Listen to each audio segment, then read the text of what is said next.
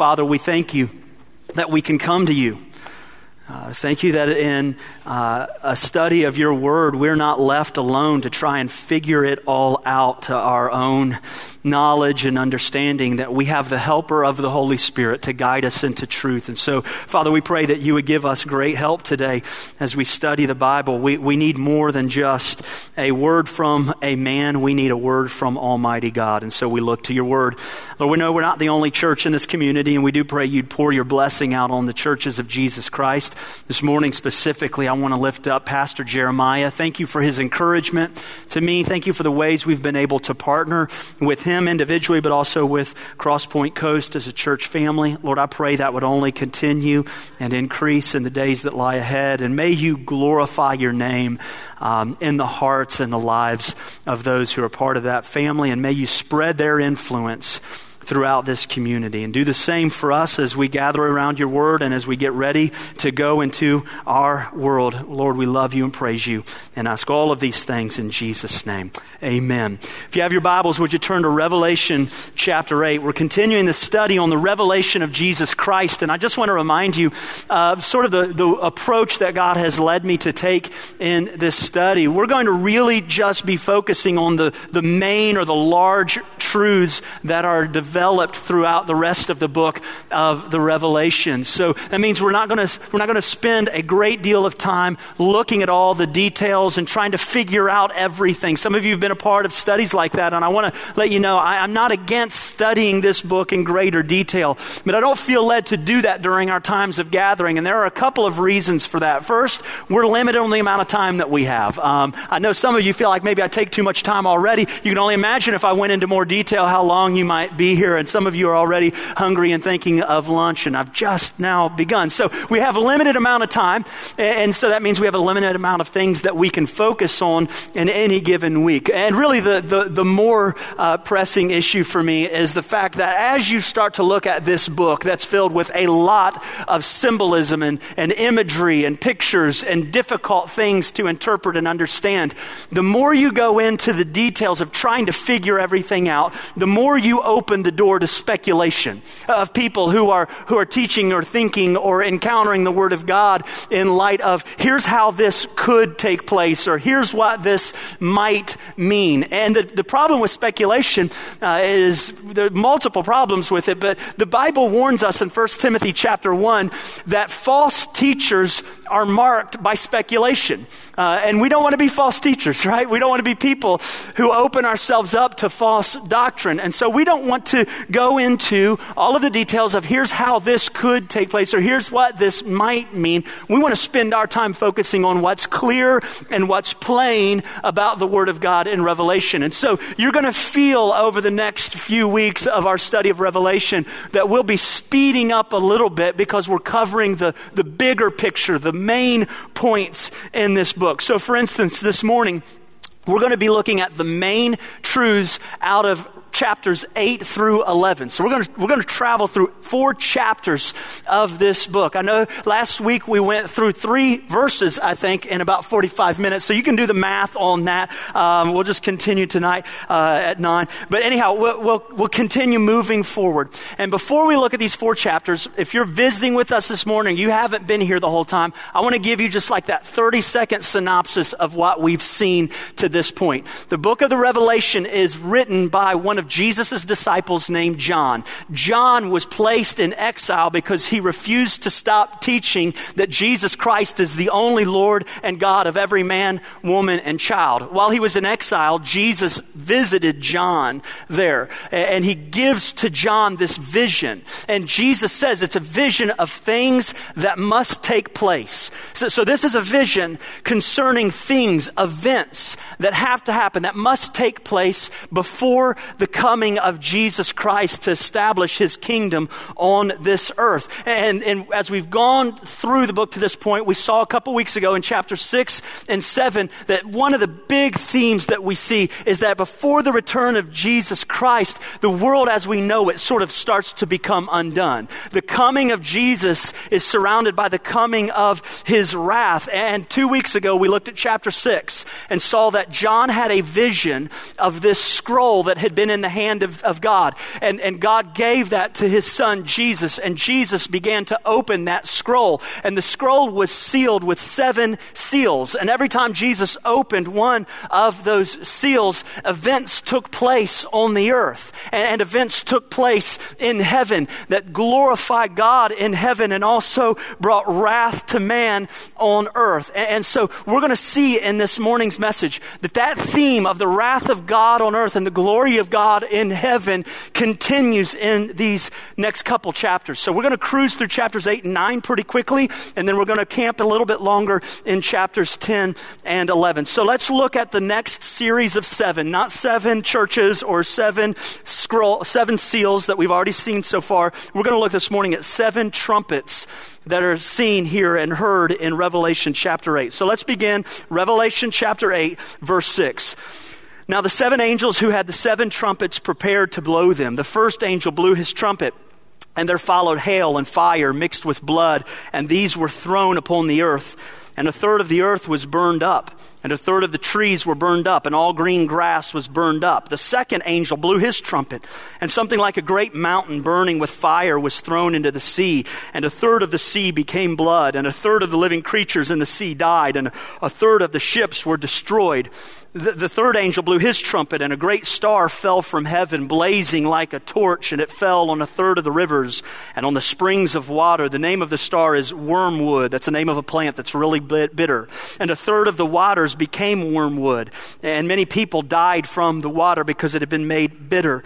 The fourth angel blew his trumpet, and a third of the sun was struck, and a third of the moon, and a third of the stars, so that a third of their light might be darkened, and a third of the day might be kept from shining, and likewise a third of the night. Verse 13, then I looked, and I heard an eagle crying with a loud voice as it flew directly overhead. Woe, woe, woe to those who dwell on the earth at the blasts of the other trumpets that the 3 angels are about to blow. You can stop right there. So here I want you to see, just really quickly, this is the continuation I was talking about of what we had seen from the 7 seals. Before the return of Jesus, God's wrath is poured out on the earth in a way that literally is going to tear this universe apart. And the first trumpet here in chapter 8 describes a third of the earth, trees and green grass being destroyed by hail and by fire. And then we see a third of the seas are destroyed by what looks like maybe a meteor or an asteroid flaming down and crashing into the sea.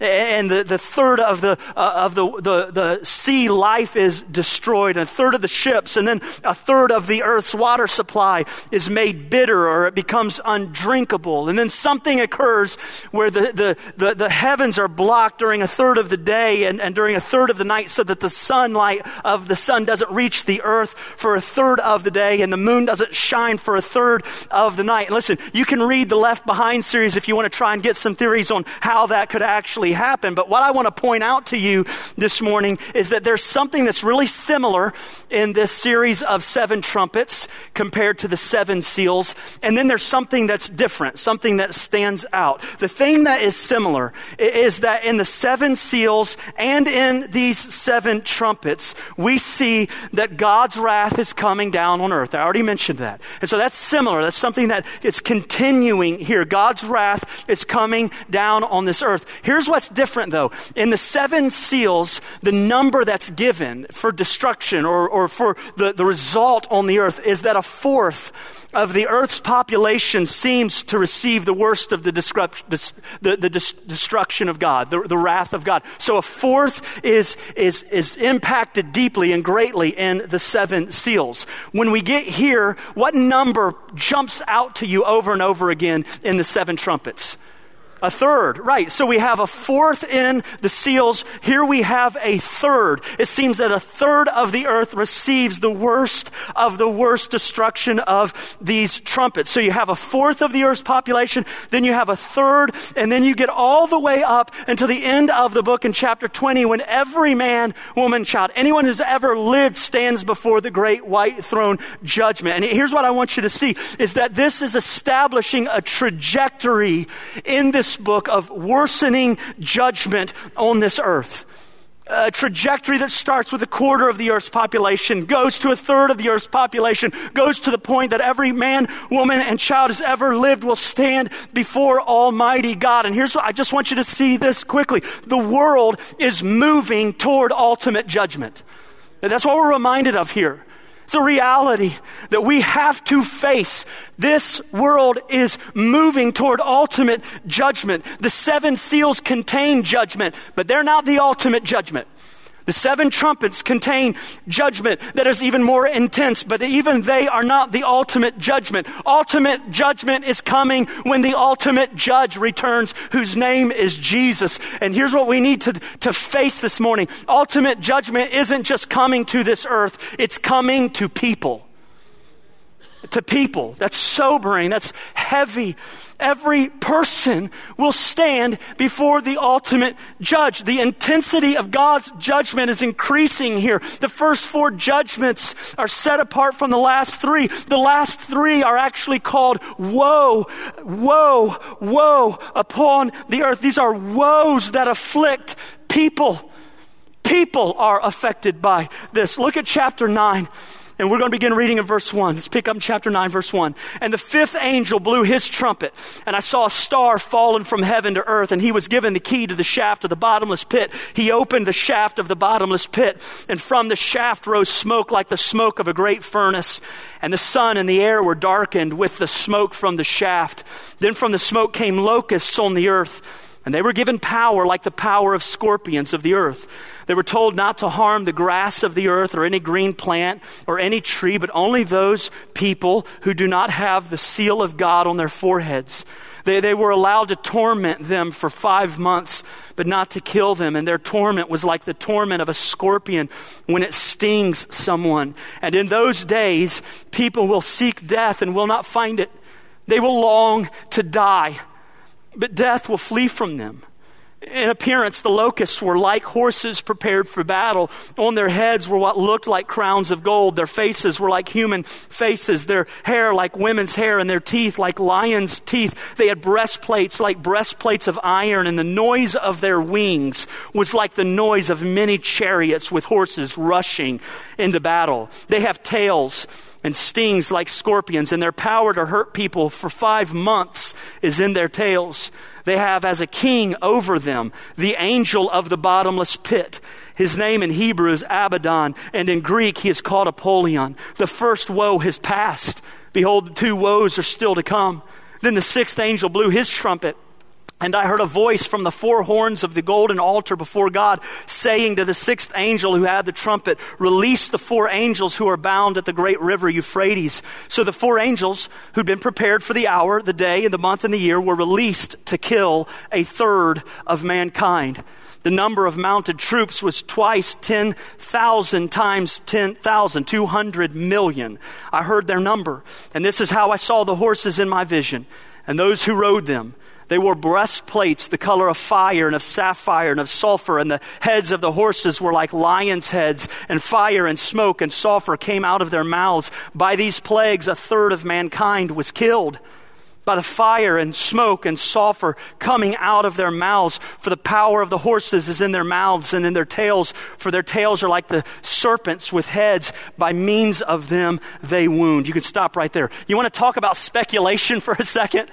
All right, speculation is all over the place. This passage is ripe for speculation. I mean, what are these locusts? How big does a locust have to be to have teeth like a lion, right? Like, how in the world is this going to take place? What's it mean that they look like a horse? Do they look like a horse, or do they look like a locust? Do they have armor? Are they real locusts? Or are they something else? You can speculate forever, for decades, about what these creatures actually are and how this plague is really going to take place. Some people say these are real locusts that are created by God to actually be more heinous and more destructive than any creatures ever seen on this earth. Some say that they're helicopters. That was a big deal. Black Hawk helicopters. And John didn't know how to describe a helicopter because he'd never seen a helicopter. So he just described it the way he saw it. Some say these are demonic beings because they are ruled by a king from the bottomless pit who's an angel from the bottomless pit, a demon named Apollyon. That name means destroyer. What's the army? We didn't even get to the sixth trumpet. What about that army of 200 million troops? 200 million troops led out into battle on horses that have a power to kill a third of mankind. I mean, what in the world is going on? How's that going to happen? There's so much to speculate, but there is plenty here you don't have to guess about. You don't have to speculate about. For instance, no matter what these locusts are, you can know this. They are terrifying and terrible and bring a torment that is worse than physical death. So much so that the people who experience this pain and this terrorization by these creatures cry out for death, and death doesn't come. They wish they could die because they think the only way to escape this terrible torment is death itself. And in the midst of all the questions about how this could take place, it's certain this is a horrific judgment coming upon the earth. And in all of our questioning, don't miss what's clear here. Look at verses 20 and 21. Notice this. Don't let the speculation keep you from seeing this. Verse 20, the rest of mankind who were not killed by these plagues did not repent of the works of their hands, nor give up worshiping demons and idols of gold and silver and bronze and stone and wood, which cannot see or hear or talk. Nor did they repent of their murders or their sorceries or their sexual immorality or their thefts. Do you see that? These chapters don't just show us that this world is moving toward ultimate judgment. They show us that people deserve ultimate judgment. Did you see that? The world as we know it is crumbling all around people. They are dying by the droves. A third of the population is wiped out. People are suffering so much they just want to die. And in the middle of all of that, people still refuse to repent. They'd rather have their sin than a Savior named Jesus. They continue worshiping false gods who are actually demonic beings who obviously have no power to save them, and still they won't turn from their false worship. They're stubborn and hard-hearted and sinful to the core. And listen, this isn't just something that is far off on the horizon. This is the world in which we live. This is at play in our world today. People continue to worship false gods of money and power and entertainment and self-promotion, even though those false gods have been proven not to have power to save anyone from their personal torment or destruction.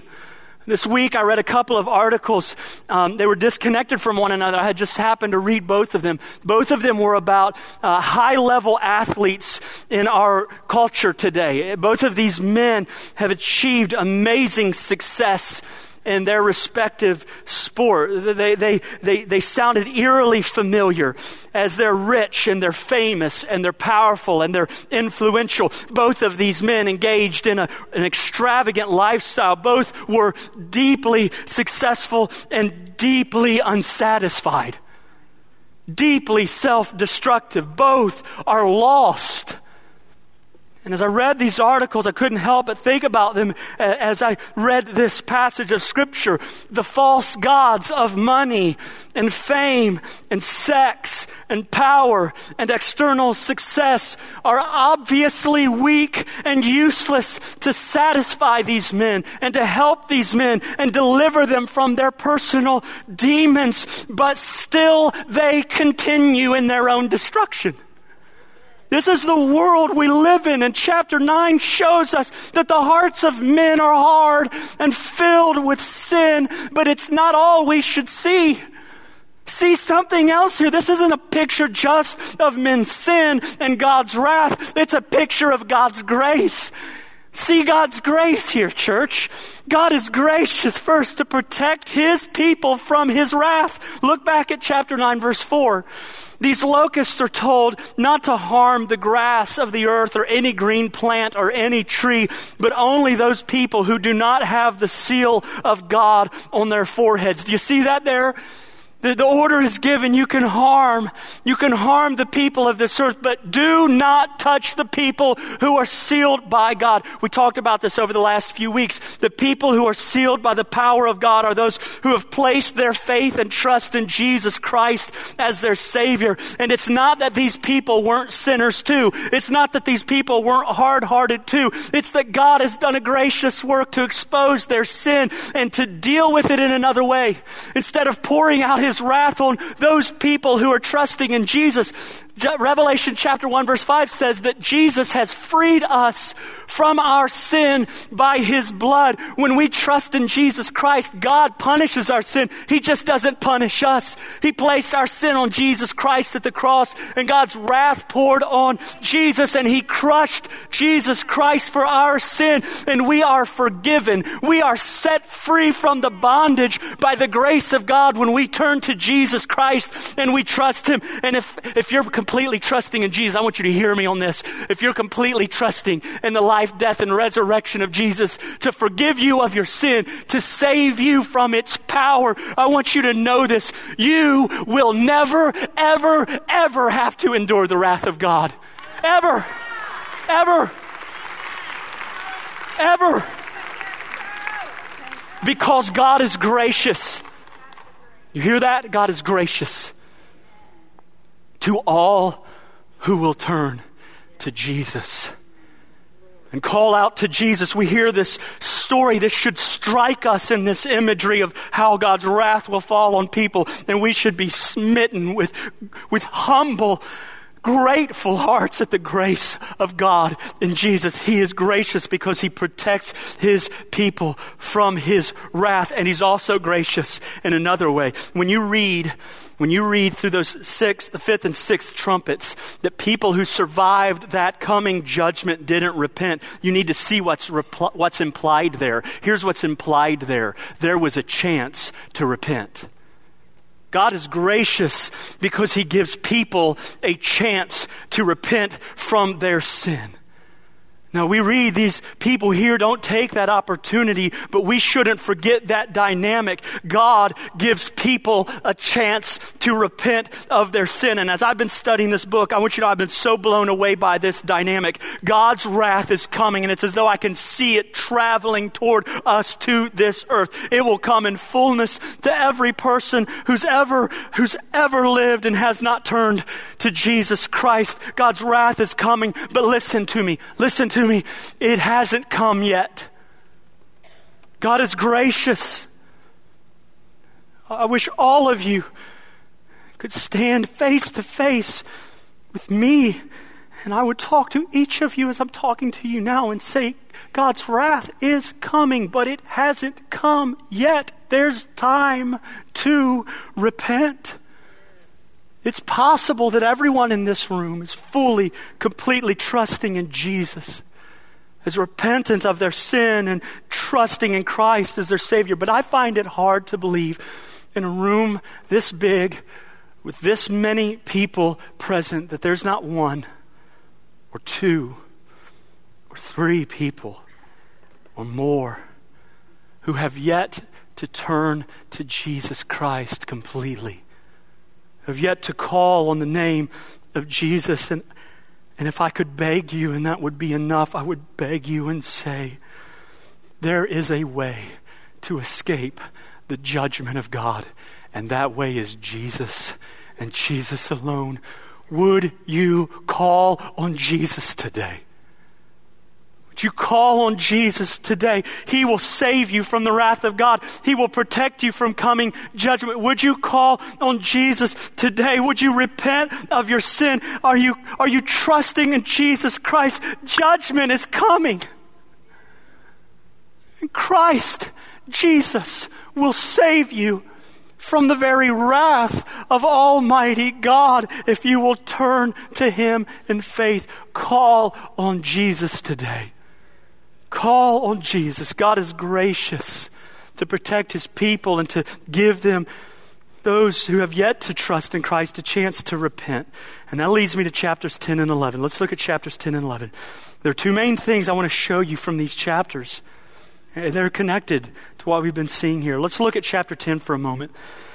Verse 1, then I saw another mighty angel coming down from heaven, wrapped in a cloud with a rainbow over his head, and his face was like the sun, and his legs like pillars of fire. He had a little scroll open in his hand, and he set his right foot on the sea and his left foot on the land, and called out with a loud voice like a lion roaring. When he called out, the 7 thunders sounded.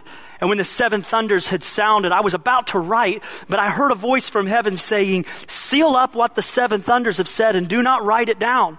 And the angel whom I saw standing on the sea and on the land raised his right hand to heaven and swore by him who lives forever and ever, who created heaven and what is in it, the earth and what is in it, and the sea and what is in it, that there would be no more delay, but that in the days of the trumpet call to be sounded by the 7th angel, the mystery of God would be fulfilled, just as he announced to his servants, the prophets.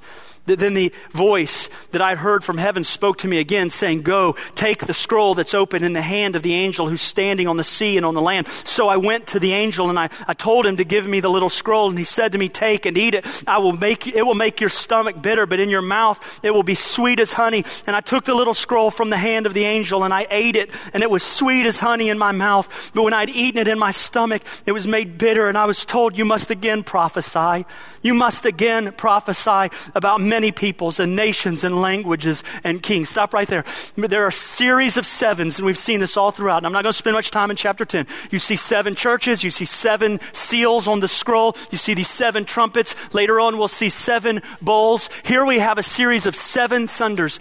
But God says that John is to seal that up and not write that down. And that's just a reminder, not for us to try and speculate about what it might be, but to remember that all of the events around the end of this world are not given to us. We have to become satisfied knowing God knows, even if we don't. We can't figure it all out, and God doesn't intend for us to know it all out. And this is a clue, a reminder of that in this passage of Scripture. But in chapter 10, even though we don't see what is given to us through these 7 thunders, we do see this, that there's a commissioning given to John. And it's almost identical to the commissioning that was given to an Old Testament prophet named Ezekiel. When Ezekiel was told by God that he had to proclaim his message to his people and to the nations, God gave this little scroll to Ezekiel. And on the scroll was written this message of mourning and despair and coming judgment. And Ezekiel had to eat that scroll. I know it's making some of you hungry. I haven't had a good scroll in a while, right? It's making you, so he has to eat this scroll. And the imagery is this, that he has to internalize the message of God so that he can give it out in authenticity. And when he eats it, it's sweet in his mouth, but it's bitter in his stomach. And John has the same experience. He takes this message and he eats it, and he says, it's sweet in my mouth. This is sweet. These are the words of Jesus himself. The message is sweet in my mouth, but it turns bitter in my stomach because it's a message of woe. It makes me sick to my stomach. And I've got to tell you that even as I've been studying for this, and I've sort of joked about it somewhat a little bit, but it's not that funny, which is apparently why you guys don't laugh when I tell you the joke. But it's just been so heavy. And I know that the book of Revelation is not the thing that makes us feel like it's the feel-good story. It's not the one where we come like, oh man, I saw the sign said the message is on wrath, woe, and the faithful witnesses. Man, that sounds fun. I know we don't feel that way. But the truth is, our stomach should be turned somewhat. There's something in us that should be turning as we hear that there is a message of woe that is coming to everyone on this earth who's not in Christ. John is given this commission that with a message that is hard for the nations and the people to hear, you should go and be my witness. That's what he's doing. He's recommissioning John. Go and tell them, prophesy, proclaim, say it out loud. That's what he's saying. John, say this out loud. It's hard to say. It's hard to think about, but it's true and it's coming. That's what he says to John. And that's the perfect setup to chapter 11. Look at chapter 11, verse 1. Then I was given a measuring rod like a staff, and I was told, rise and measure the temple of God and the altar and those who worship there, but do not measure the court outside the temple. Leave that out, for it's given over to the nations, and they'll trample the holy city for 42 months or 3.5 years. And I will grant authority to my 2 witnesses, They will prophesy for 1,260 days or 42 months or 3.5 years, and they'll be clothed in sackcloth. These, the witnesses, are the 2 olive trees and the 2 lampstands that stand before the Lord of the earth. And if anyone would harm them, fire pours from their mouth and consumes their foes. If anyone would harm them, this is how he's doomed to be killed. They have the power to shut the sky that no rain may fall during the days of their prophesying. They have power over the waters to turn them into blood and to strike the earth with every kind of plague as often as they desire. And when they finish their testimony, the beast that rises from the bottomless pit will make war on them and conquer them and kill them. We'll talk about that beast rising from the pit later on. And their bodies will lie in the street of the great city that symbolically is called Sodom and Egypt, where the Lord was crucified. For 3.5 days, some of the peoples and tribes and languages and nations will gaze at their dead bodies and refuse to let them be placed in a tomb. And those who dwell on the earth will rejoice over them and make merry and exchange presents, because these 2 prophets had been a torment to those who dwell on the earth. The earth celebrates at their death. Verse 11, but after 3.5 days, a breath of life from God entered them, and they stood up on their feet, and great fear fell on those who saw them. Then they heard a loud voice from heaven saying, come up here. And they went up to heaven in a cloud, and their enemies watched them. And at that hour there was a great earthquake, and 1/10 of the city fell. 7,000 people were killed in the earthquake, and the rest were terrified and gave glory to the God of heaven. The second woe has passed. Behold, the third is soon to come. You want to talk about more speculation? Here you go. Who are these guys, right? Who are these 2 witnesses? We've heard it all our lives if we've grown up in church. Are they Moses and Elijah? Are they Enoch and Elijah? Are they Enoch and Moses? Are they some combination of somebody else? Some interpretations say that these 2 witnesses are actually representatives of the church. The reason they say that is because verse 4 says these 2 are the olive trees and the 2 lampstands that stand before the throne of God. And so there are those who say this is a representation of the church on the earth. Earlier in Revelation, lampstands are said to be the churches of Jesus Christ. So I can understand why people would think that these witnesses represent the church of Jesus. This is also very much parallel to a passage of Scripture in Zechariah chapter 4. You don't need to turn there. You can write that down if you want to look at it. But in that vision, there's an image of the throne of God, and there's a lampstand by the throne of God, and surrounding the lampstands are these 2 olive trees beside it. And in that passage of Scripture, the emphasis is on the witness of the anointed ones who are filled with the power of the Holy Spirit. That's the passage of Scripture that we get, not by might, not by power, but by my Spirit, says the Lord. That's Zechariah chapter 4. The emphasis is on the anointed message proclaimed through witnesses in the power of the Holy Spirit. And this is a great chance to remember, let's not get bogged down in the weeds here. Don't get bent out of shape over the details. And think about it this way. Whether this is the church represented in these 2 men, or whether this is Enoch and Moses and Elijah, you guys can talk about that over lunch. I'm sure you're going to have a great time with that. But listen to this. Think about it this. If these 2 witnesses represent the church, then they remind us that we're called to demonstrate the truth of the gospel through the power of the Holy Spirit as we declare the truth of the gospel to the people of this earth in the power of the Holy Spirit. Right?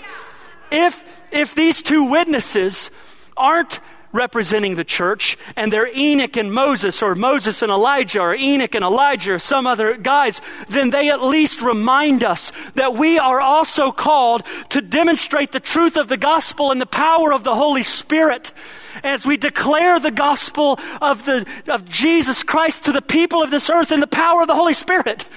You see that? Some of you guys didn't even follow me. You're out to lunch. I repeated 2 phrases that were identical there. This is a reminder to us as the church, as the people, as the anointed witnesses on earth at this point in time and in history. We're called to demonstrate the power of the gospel of Jesus by the way we live in the power of the Holy Spirit, and declare the gospel of Jesus to the people around us as we live in the power of the Holy Spirit. That's what we see here. Here's what we learn. God, listen, this is the big point here. God will proclaim the gospel through witnesses who live in the power of the Holy Spirit.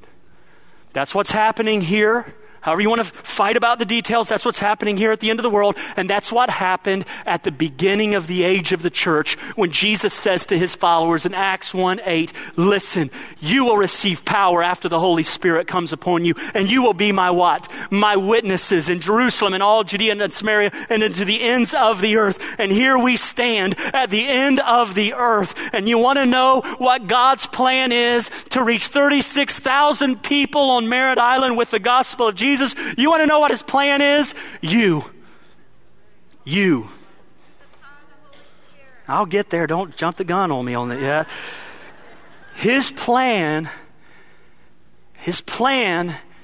is to declare the gospel of Jesus to people who are far from God but close to us as we live in the power of the Holy Spirit and we say the gospel as we live the gospel in our lives. Do you realize you're getting ready to walk out into a community that is filled with people, tens of thousands of people? And we just read those people will all have to stand before Almighty God. Every person you see today has to stand before Almighty God. And there is only one way of escape, and his name is Jesus. And God has a plan to proclaim the message of Jesus to every man, woman, and child in this community. And you are the plan of God. That he would fill you with the power of himself in the Holy Spirit, and you would live as a demonstration of the gospel's power by what you do, and you would say the gospel's truth by what you declare, by what you say. And so I want to ask you, when I say that, who is God calling you to tell about Jesus?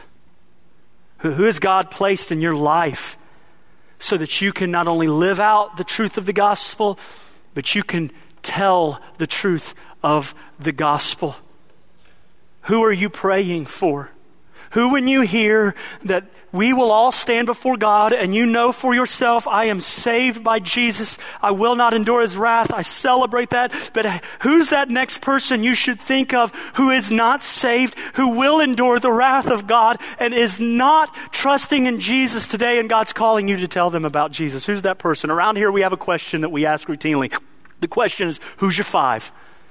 Who are those people that you can point to in your life that are near to you and far from God? God's placed them in your life and he's calling you to live intentionally for them. Who are you praying for? Who are you relating to for the sake of the gospel? You are the plan of God to proclaim the gospel to the people of this community. And do you want to know when the people of this community will hear the gospel of Jesus Christ? When we tell them. When we tell them. When we're no longer satisfied that we're safe and we'll be okay and we're no longer condemned. We're not just satisfied with that for ourselves, that we want it for them enough to go and tell them. And the last thing I want to show you here is the end of chapter 11. Let's look at this. So not only will God proclaim his gospel through people who live in the power of the Holy Spirit. Look at verse 15 of chapter 11. Then the seventh angel blew his trumpet, and there were loud voices in heaven saying, the kingdom of God, or the kingdom of this world, has become the kingdom of our Lord and of his Christ. It has become now, and he shall reign forever and ever. And 24 elders who sit on the thrones before God fell on their faces and worshiped God, saying, we give thanks to you, Lord God Almighty, who is and who was, for you have taken. Now notice that phrase. Normally we see that to this point, before this point in the Revelation, who is and was and who is to come, right? Now it's no longer who is to come, because he has come. Who is and who was, for you have taken your great power and begun to reign. The nations raged, but your wrath came, and the time for the dead to be judged, and for rewarding your servants, the prophets and saints, for those who fear your name, both small and great, and for destroying the destroyers of the earth. Then God's temple in heaven was opened, and the ark of his covenant was seen within his temple. There were flashes of lightning, rumblings, peals of thunder, an earthquake, and heavy hail. See that? The kingdom has come. Jesus is reigning. All is glorious and triumphant. Verse 15 says the kingdom of this world is become the kingdom of our God. This is a beautiful picture of the end of all things when men, women, children stand around the throne of God and they declare the glory of our great King whose name is Jesus. But I want you to see something we skipped over on purpose earlier. Look back at chapter 8, verse 2. Look back at chapter 8, verse 2.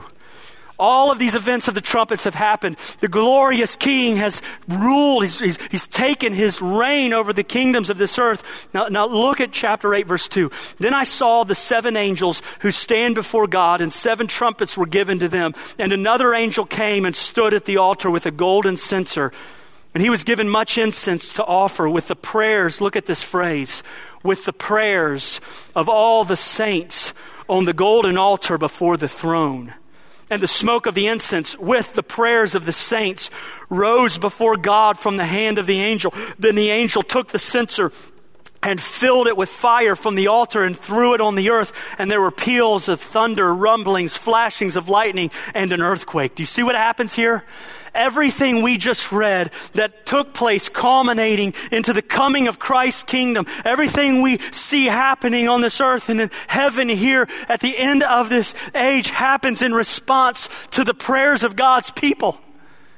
See that? This started with people praying. The prayers of God's people came before his throne.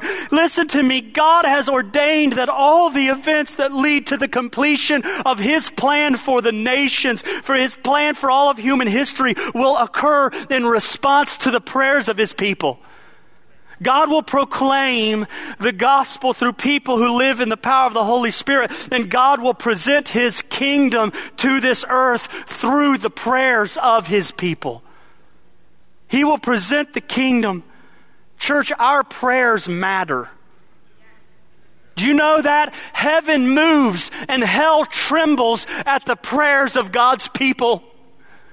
The events that accompany the coming of the King occur in connection to the prayers of God's people. So what should we do? Pray. Should we talk about praying and not pray? No.